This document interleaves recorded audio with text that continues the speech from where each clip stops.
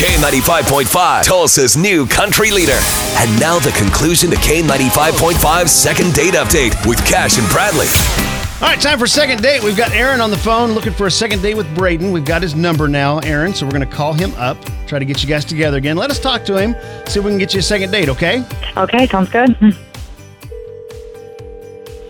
Hello? Braden, hey, what's up, man? It is Cash and Bradley with the country station in town, K95.5. How are you doing this morning? What? I'm doing good. Did I win something? We wish. No, you might win some you never know how love. this will, yeah, that's right.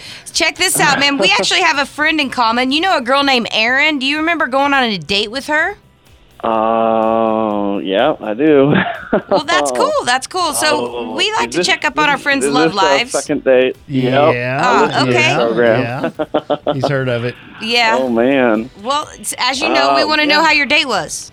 Well, boy, so it was a good date. I mean, she's a nice girl, and she deserves someone good, I guess. I don't know how much I want to go into it right now. Are you going to say you're not good enough for her? Is that what you're going to say? No. Well, I mean, I wish. The date was great. We went to a movie. It was wonderful, and then we went and got some food, and we were eating dinner. And she mentioned just out of nowhere that she had a kid, and that kind of caught me off guard because she had never once mentioned that she had a kid, and and I have nothing wrong with kids, and I was actually kind of excited to be like, oh, and then I was like, well, do you have a babysitter right now? And I felt really bad that we had taken so long. And I didn't even ask about the kid. I wanted to know details. What's her name? How old is she? All that stuff. And she was like, well, she got taken away by the state. And I was floored. I'd never known anyone before that had their child taken away by the state. And that's a red flag. I mean, and I didn't even ask her why, what the reason was. Hey, listen. Changed the conversation, moved along. We finished the date. Yeah. I've been listening to what you're saying. That's just You can stop because, listen, I'm going to defend myself right here and now. I'm shocked, actually, to hear this is why you didn't want to go out with me again.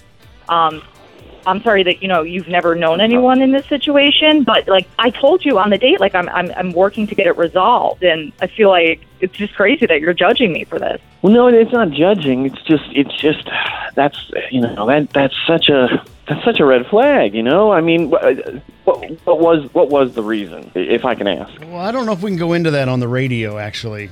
Yeah. I won't go into major detail, but whether it was a very small charge I had, but whether it was big or not, we all have stuff going on, and I'm not a bad person, okay? I pay my bills, I'm doing everything I can to, make this right, and, I have every right to be going out with people and not feeling like, I'm under a microscope with them, they are looking at me like I'm a criminal or something. Come on. Okay, so this wasn't you're abusing. Yeah, how long along are you with getting possibly reunified with your child? I am actually more than 75% of the way there. I'm passing my drug test. I have an apartment. I'm paying my bills.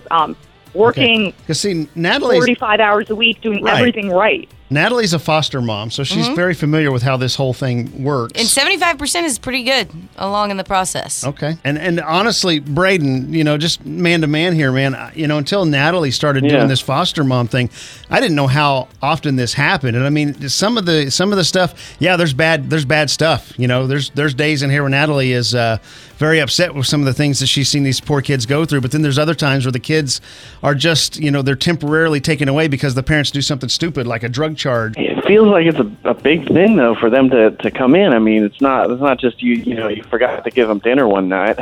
Right. Well, seems like it would be a big deal. Let's look at the next step. So she's got that going on in her life. You did say she was a nice girl. Yeah. If you think there's any chance at a connection there, let's just try to do a dinner.